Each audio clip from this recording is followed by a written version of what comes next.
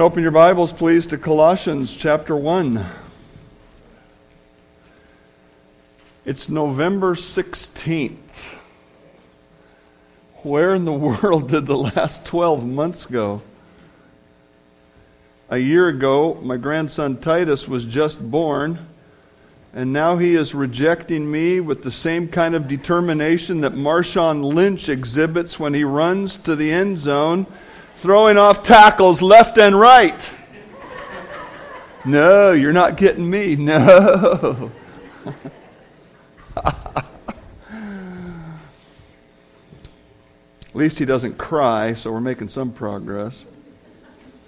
2014 has flown by, and we are just 11 days away from Thanksgiving.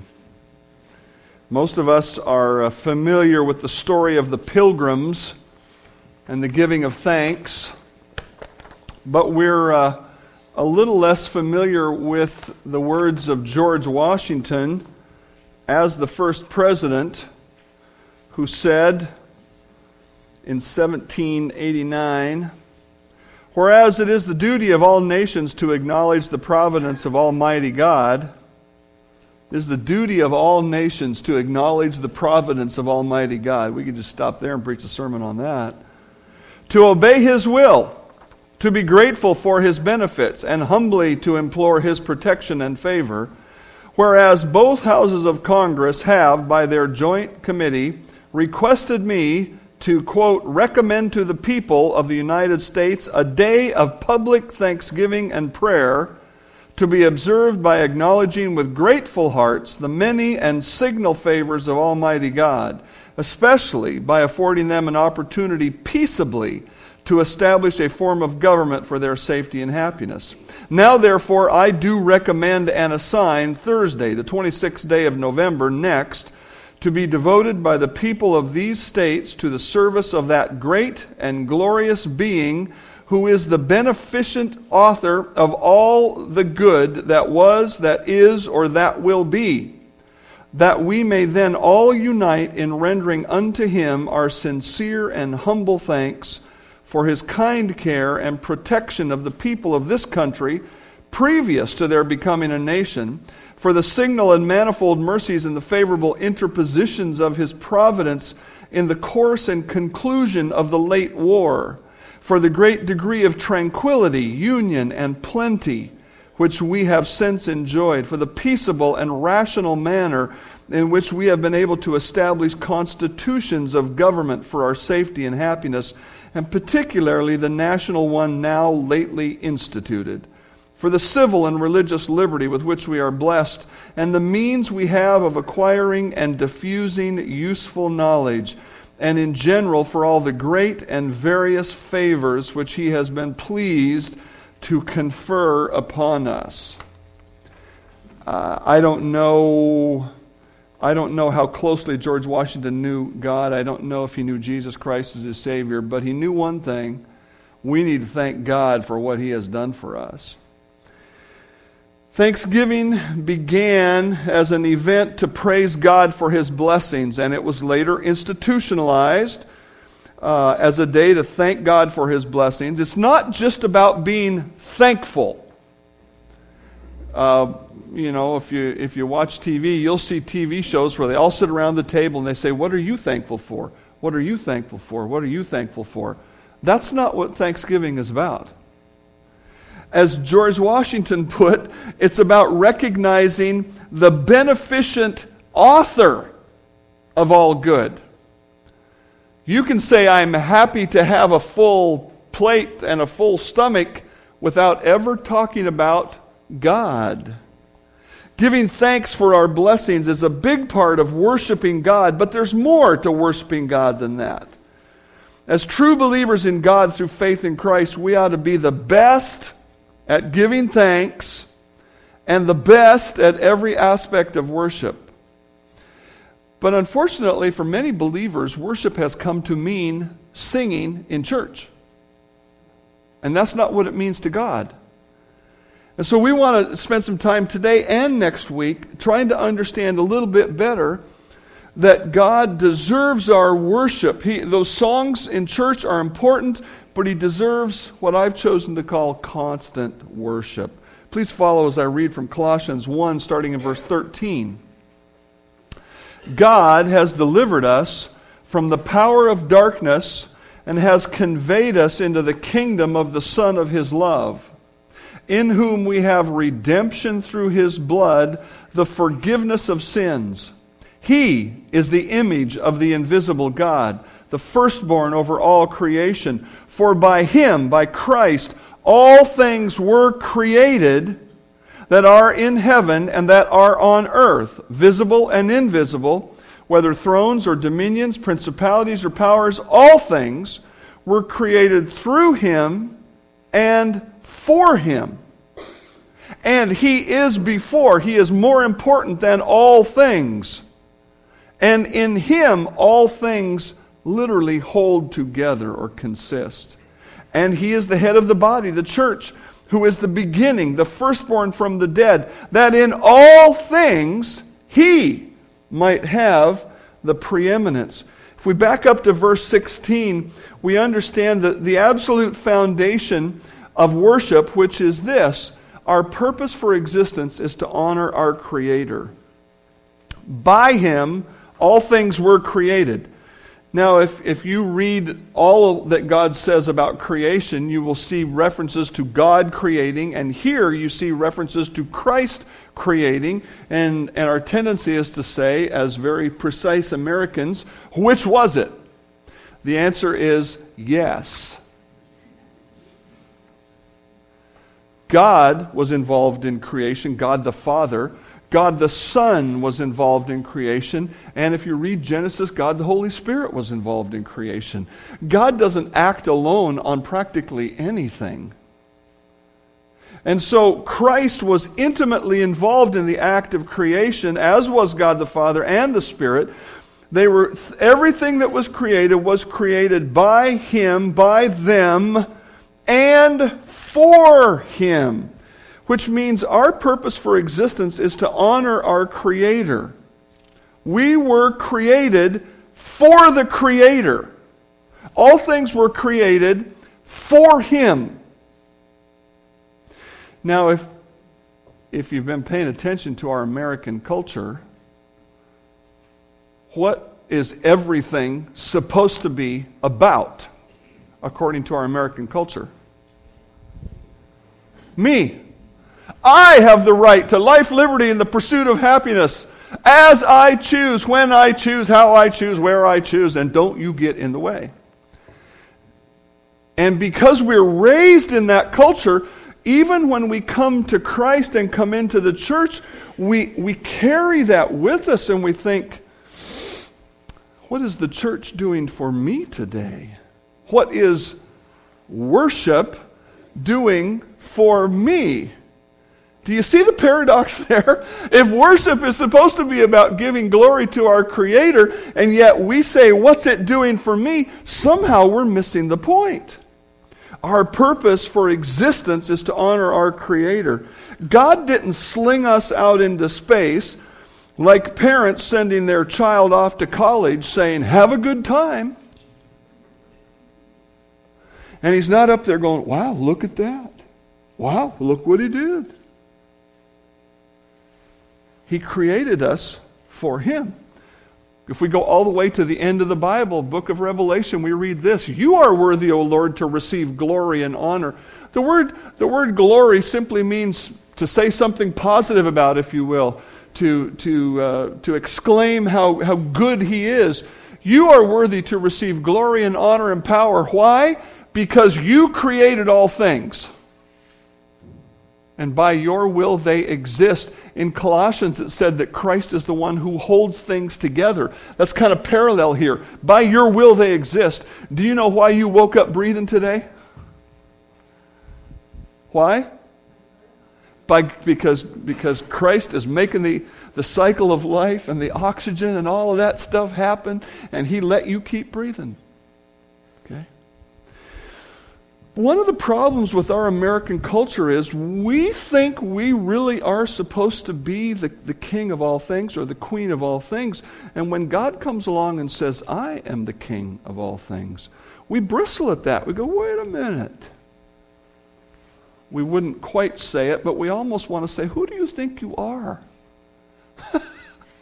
Well, God thinks He's the creator of all things. If I had started this sermon by saying, how many of you believe God created the world? You go, yeah, we believe in creation. Well, then that means God created you. I made a new desktop and a small cabinet for under the desk to go with some other things that I have there in my home office. I built the last one, and unfortunately the contractor didn't get it right.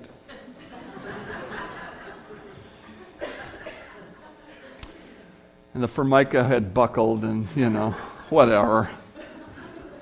Chalk it up to learning. So I built another one. I got a beautiful piece of Formica, a nice piece of plywood over at Windsor Plywood. And I went to Home Depot and I got some other things to go. And I made this little cabinet and got it all installed and rearranged everything. And it's beautiful and functional. Now, if you were to come over to my home and say, hey, I want to see that desk you built, and I brought you in and I showed you the desk, and you said, wow, that really is good looking, and boy, that little cabinet's got those soft close hinges, goes just like that. Isn't that lovely? And if the desk rose up and said, I am beautiful, aren't I? After you got over the shock of that, you go, what are you talking about? You didn't create yourself. You didn't make your own wood. You didn't make the laminate or the glue or the varnish or the stain. You didn't put it all together. It's crazy, but it's not crazy. The essence of arrogance is for a created thing to exalt itself instead of its creator. And that is the fundamental truth of worship that we've got to get a hold to. God created us for Him.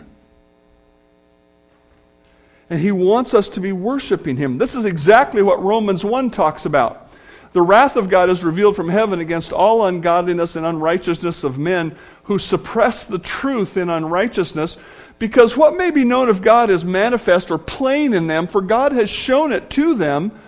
For since the creation of the world, His invisible attributes are clearly seen, being understood by the things that are made, even His external power and Godhead, so that they're without excuse, because although they knew God, they did not glorify Him.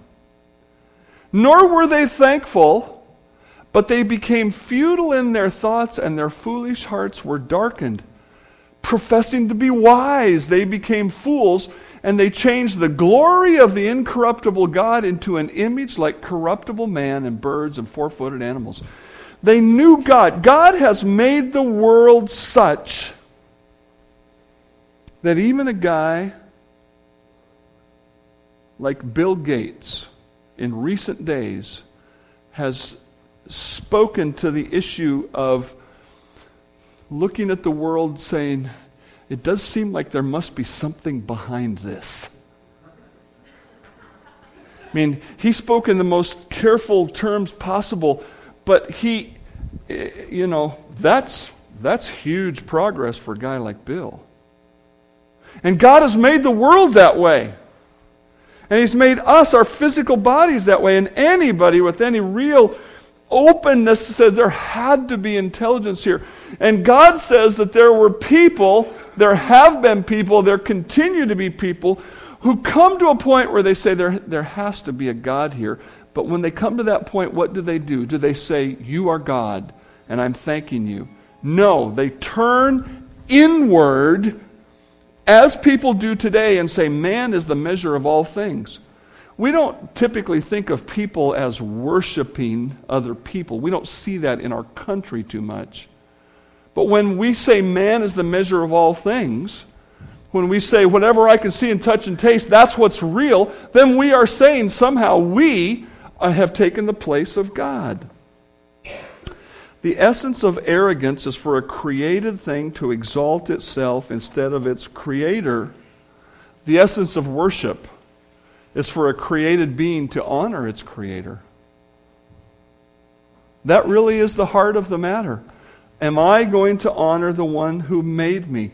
Girls, you couldn't have picked a better song to sing today. I was made to love you, made to adore you, made just for you. I was made to love and be loved by you. That's it. I was made for you. This makes worship a mandatory activity, not a suggestion. This makes worship a central activity and not an add-on in life. This means we need to understand this and participate in worship. It needs to be constant in our lives. Look back with me again at Colossians 1 and back up to verse 9. For this reason, this is Paul's introduction as he's writing to the church in Colossae. For this reason, since the day we heard of it, we don't cease to pray for you and to ask that you may be filled with the knowledge of His will and all wisdom and spiritual understanding, that you may walk worthy of the Lord, fully pleasing Him, being fruitful in every good work and increasing in the knowledge of God, strengthened with all might according to His glorious power, for all patience and long-suffering with joy, giving thanks to the Father who has qualified us to be partakers of the inheritance of the saints in light.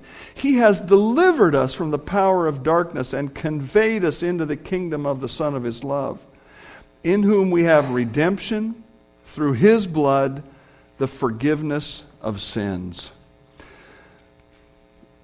When we move from just our creation as human beings to our creation as Christians, which we normally would call our salvation, we need to understand that we have a purpose for our salvation, and it's to honor the Savior.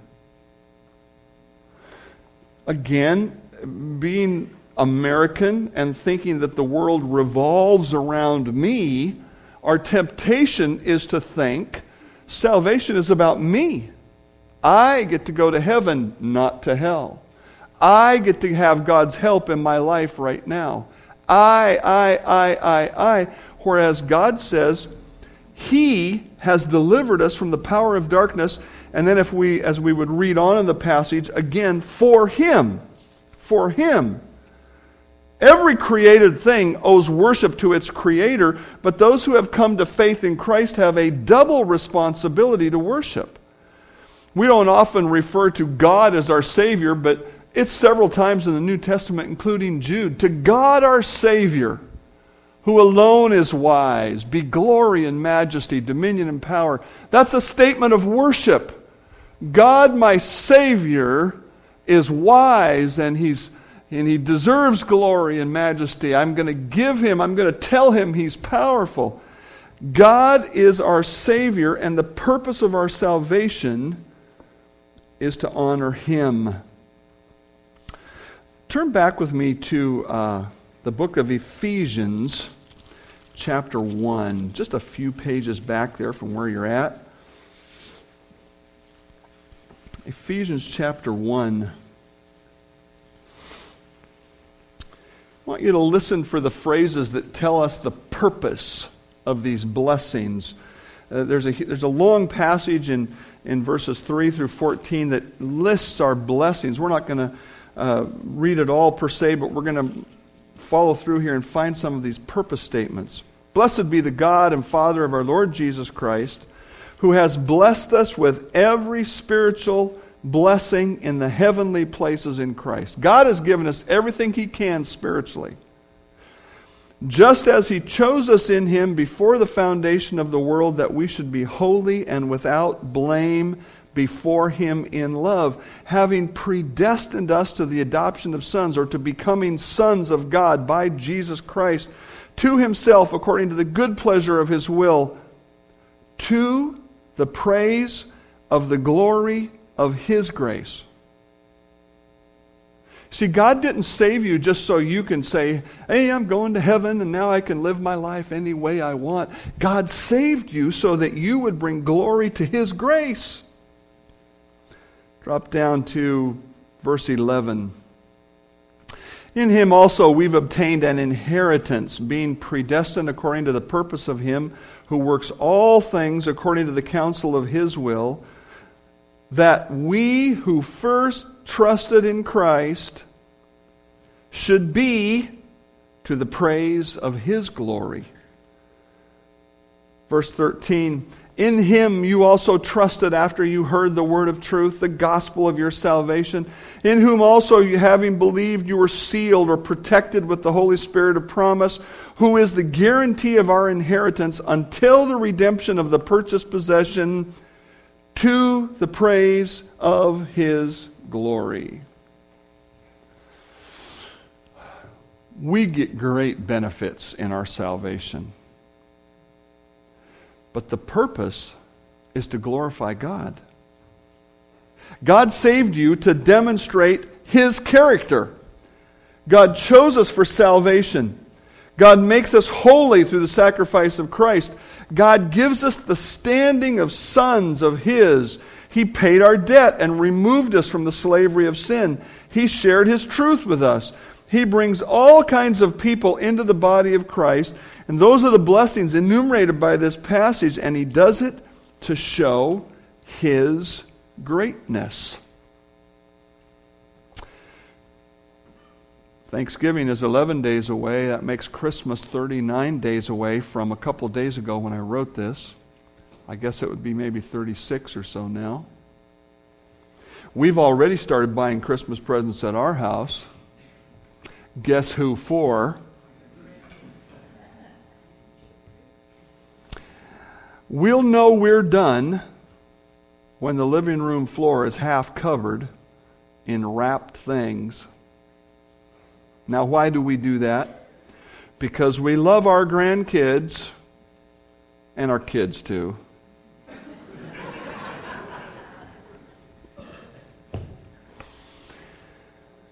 What evidence of love does the God of our eternal salvation deserve?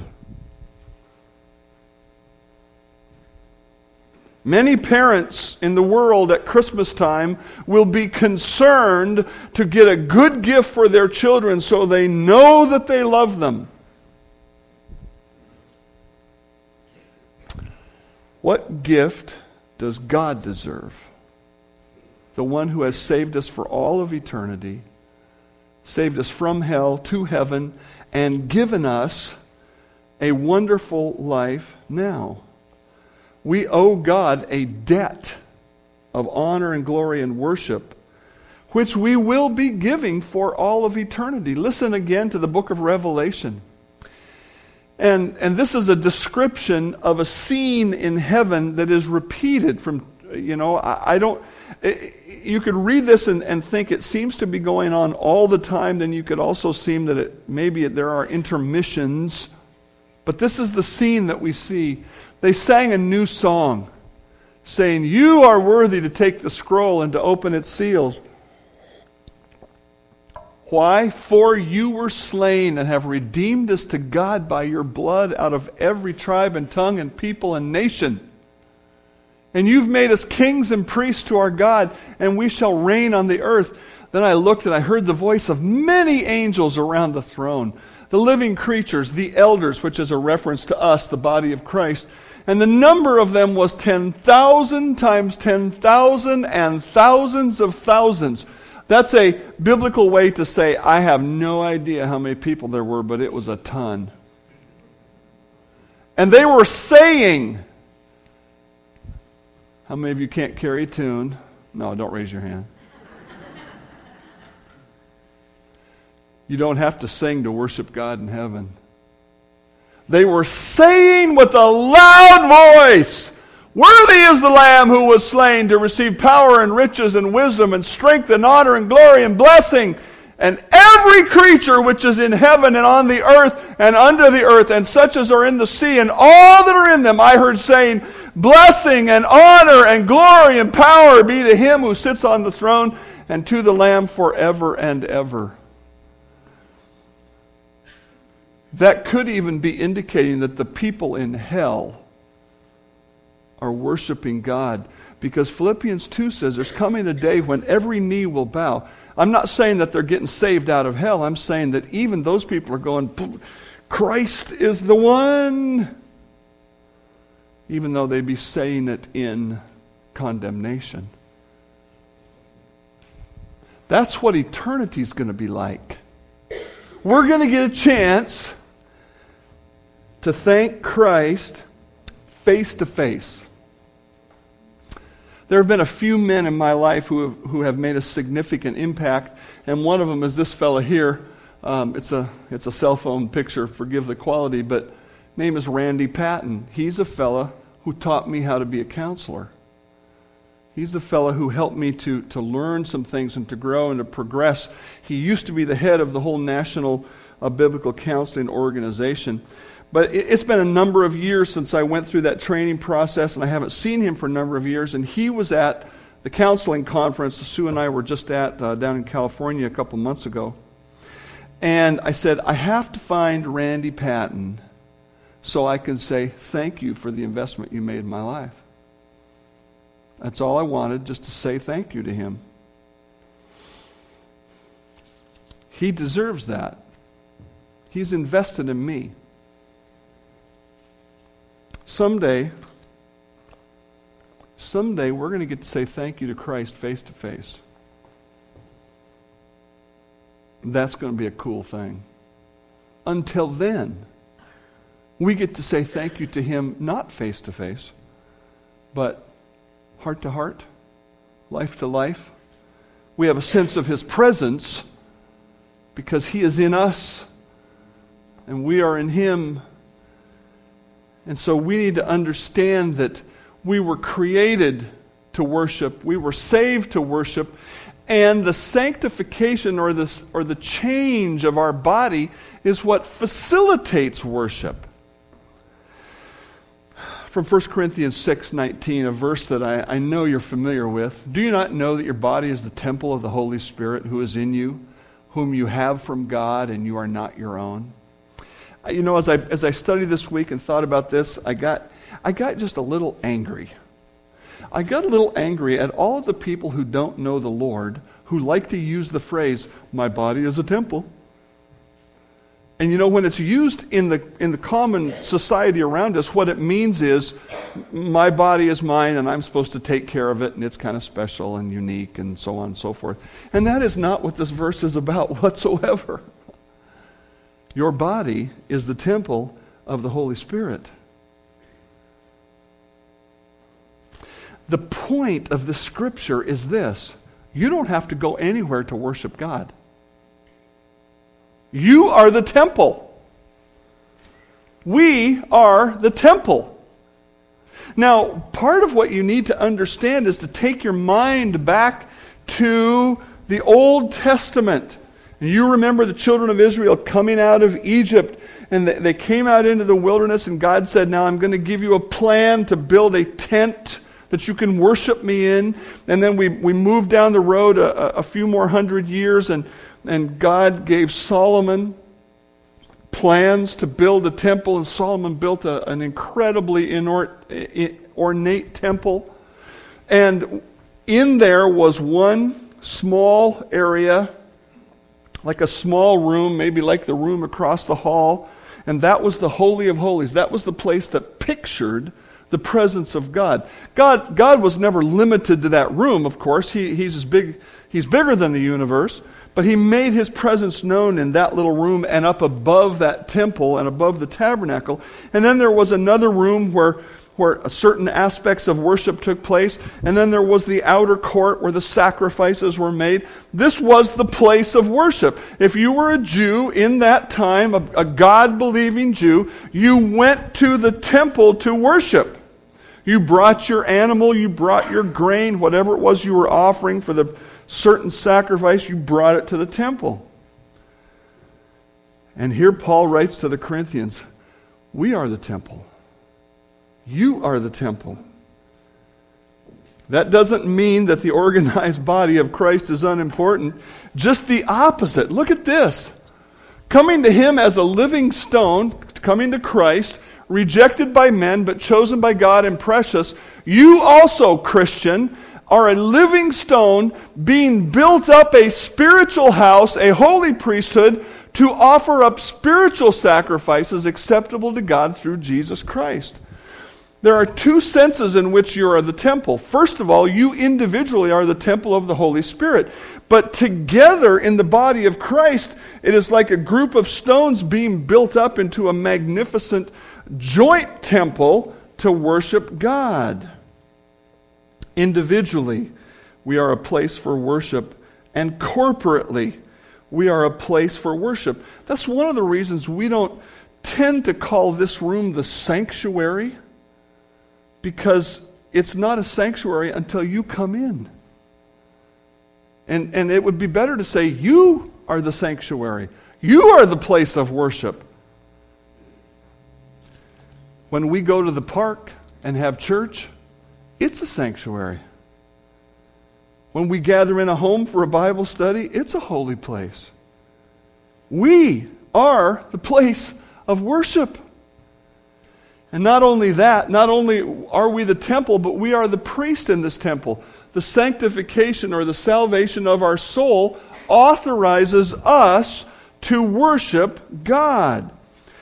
Again, the first people to hear these words would have just been shocked by them, just as they were to hear that they were the temple and not this place in Jerusalem. Now look what he says. You, as living stones, being built up a spiritual house, a holy priesthood. Who were the priests in the Old Testament? They had to be from the tribe of Levi and of the family of Aaron. The non-Aaronic Levites tended to the temple, some of the auxiliary duties to keep it running, but the ones who were of the children of Aaron, they were the ones who were the priests. And now Peter, the apostle to the Jewish people primarily, but also who he opened it up to the Gentiles, he's writing this book. He starts by saying to the Jewish people who are scattered abroad, he says, you are priests. And they would have heard that and went, what? I'm not from the tribe of Levi. We are all priests to offer up spiritual sacrifices acceptable to God through Jesus Christ. And then in verse 9 he says it again, you are a chosen generation, a royal priesthood, a holy nation, His own special people, that you may proclaim the praises of Him who called you out of darkness into marvelous light.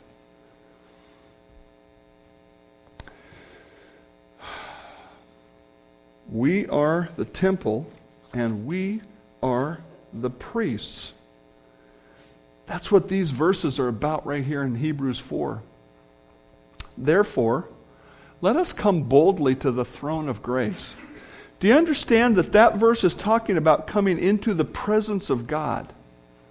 Now again, in our American society, we've been so used to the idea of sort of democracy. We're all equal.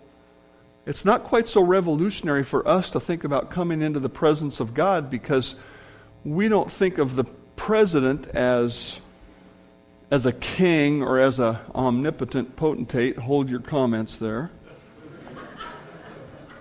I know where your mind's going. At least we're not supposed to think that way. And so it's a little easier for us to get our mind around that, but for the Jewish people to say we're going to come right into the Holy of Holies, we can't do that. Only the high priest can do that. And that's what Peter is saying. Peter wrote earlier, you're a royal priesthood. You're not just a priesthood, you're a royal priesthood. And so you can come boldly into God's throne room and ask for help. Down in Hebrews 10, having boldness to enter the holiest or the Holy of Holies by the blood of Jesus, by a new and living way which He consecrated for us through the veil that is His flesh. The veil he's talking about is the curtain that separated the holy place out there from the Holy of Holies. And the Scripture says that when Jesus died on the cross, that curtain was torn in two from top to bottom, signifying that God had done it, not man.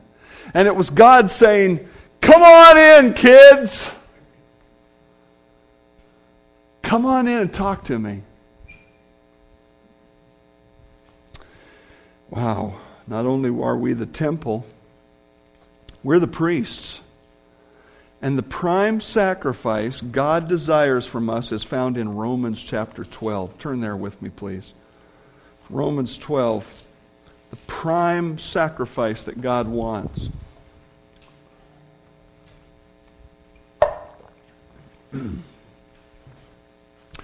I beseech you, therefore, brethren, by the mercies of God, that you present your bodies a living sacrifice, holy, acceptable to God, which is your reasonable service. Present your body a living sacrifice. The imagery, again, of the Old Testament worship is real prominent here. It's real plain. And the word, therefore, is one of those really important words in the Scripture that grabs a hold of all of the stuff that's just been said and sort of serves it on a platter, like we would say, the moral of the story is, because of all of this truth here, here's what you need to know. And the Apostle Paul, with this one word, is gathering up everything he said in 11 chapters of the book of Romans. And he summarizes it with this phrase, the mercies of God. What does he mean by the mercies of God? What he means is all of the stuff that he's talked about in these first 11 chapters. First of all, he talked about sin and how everybody is sinful, and some have just given themselves over to sin. But he comes along and says, but God is merciful, and He's provided a Savior, and your sins can be forgiven. And then he goes into the Christian life, and he says you can learn to live above sin, you can be free from sin. And then he goes into a section on Israel and says God set Israel aside and has grafted in the Gentiles. And then he comes over here and he says, because of all of this that God has done, how should you respond? You should respond with the complete dedication of your life.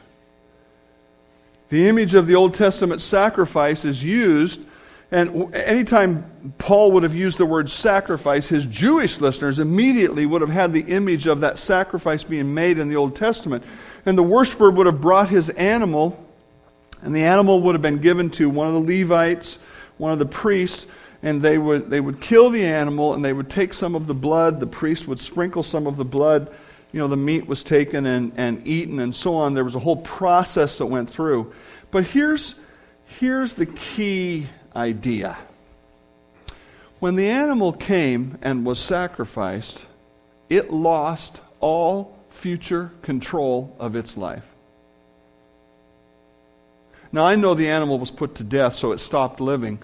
But the illustration he's drawing just has to do with that. The life is gone, and the animal cannot do anything on its own again. And he adds this word living to the word sacrifice to say, Christian, if you really understand how great God has been in your salvation, then the response to that is put your life in God's hands.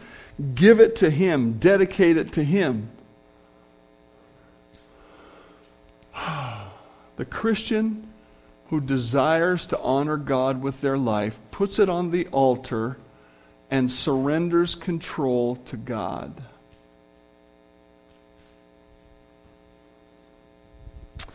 See, God doesn't want you to die. There's no particular service to God that way for most of us. But He wants you to put your life on the altar and put it under His control. That's what Paul meant when he said, for me to live is Christ. When we think about the concept of worship, of which thanksgiving is a part, the beginning, the foundation is to say, is my life on the altar? Old song my mom and dad used to sing back in the day. Is your all on the altar of sacrifice laid? That's the question we have to answer. Is my life on the altar, or am I in control of my life? You see, do you want to serve God? Do you want to worship God? Then the starting point is to say, I'm dedicating my life to Him. When Paul uses the word body, I've put the word life in place of it. Sometimes we're tempted to kind of split hairs in our technical American society and say, well, I'll give my body to God, but not my mind. That's not at all what Paul is indicating. What he's saying is, your body is the thing you live in. And last time I checked, you can't do anything without it. You go here, you go there, you do this, you do that. It's your life. What does a living sacrifice look like? Well, according to Romans 12:2, it looks like life transformation through mental renewal.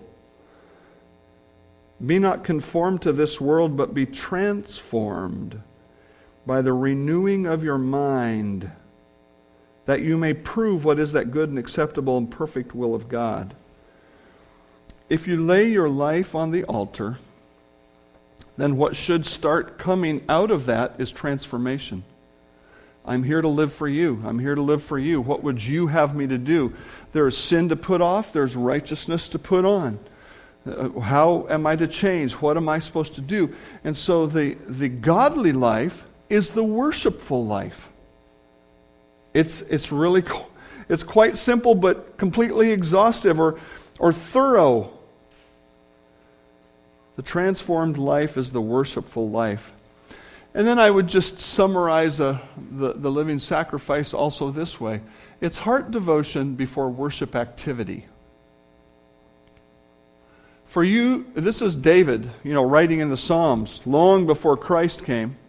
You do not desire sacrifice, and he's talking about putting that animal on the altar and killing it and the whole burnt offering and all of that whole physical thing out of the Old Testament. You don't desire sacrifice. And you think, wait a minute, David, God said, yes, you're supposed to offer sacrifices. Sacrifices for sin, sacrifices for thanksgiving, and so on. He says, no, you don't want a sacrifice, or else I would give it. He's the king of Israel. He'd give a sacrifice anytime he wanted to. You don't desire sacrifice, or else I would give it. You do not delight in the burnt offering. The sacrifices of God are a broken spirit, a broken and a contrite heart. These you will not despise. One of my favorite written Bible teachers, I never heard him in person, I wish I had. His name is Robert Gromacki. Written a lot of commentaries on Scripture. He's with the Lord now. He said this: worship must be a genuine response of a grateful heart according to the truth of God's Word. We should not sing or pray thinking that those activities are worship. Rather, we should sing and pray because we are worshiping. Our heart and our dedication and our transformation, our total flow of our life should just be on the altar, living the way God wants us to live, which means at times we will pray, and at times we will sing, and at times we will do other things. But the underlying foundation is that we're worshiping. We are the temple, we are the priests, and we are the sacrifice. Next week, we're going to look at some of those sacrifices in particular and understand some of the specific things God does want us to give, but it starts here. When I was a volunteer firefighter, I responded to a fire call that turned out to be sort of limited into a detached garage, and fire wasn't so large, so we had a couple small lines on it, and there was a garden hose that was hooked up laying around the building, and somebody who was important, I was not one of them, said, Lunsford, get that hose and spray this little hot spot right here. So I grabbed the hose. The hose didn't come. I thought, well, It was dark. I couldn't see. It was like midnight, I don't know what's going on. So I just pulled on the thing and boom, there it came. And I got the hose and I did my little assignment. Pretty soon a guy came around the corner and he says, "Lunsford, what are you doing?" So that hose was in my hand.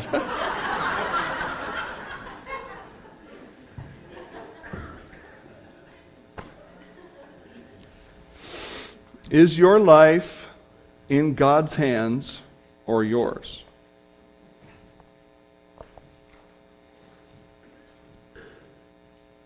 Are you pulling on it, trying to get it back? God wants us to put our life on the altar, leave it there, and live there. Heavenly Father, help us to live there. Boy, that's hard. Help us to live on that altar. May our lives show that we're living there. I pray in Christ's name, amen.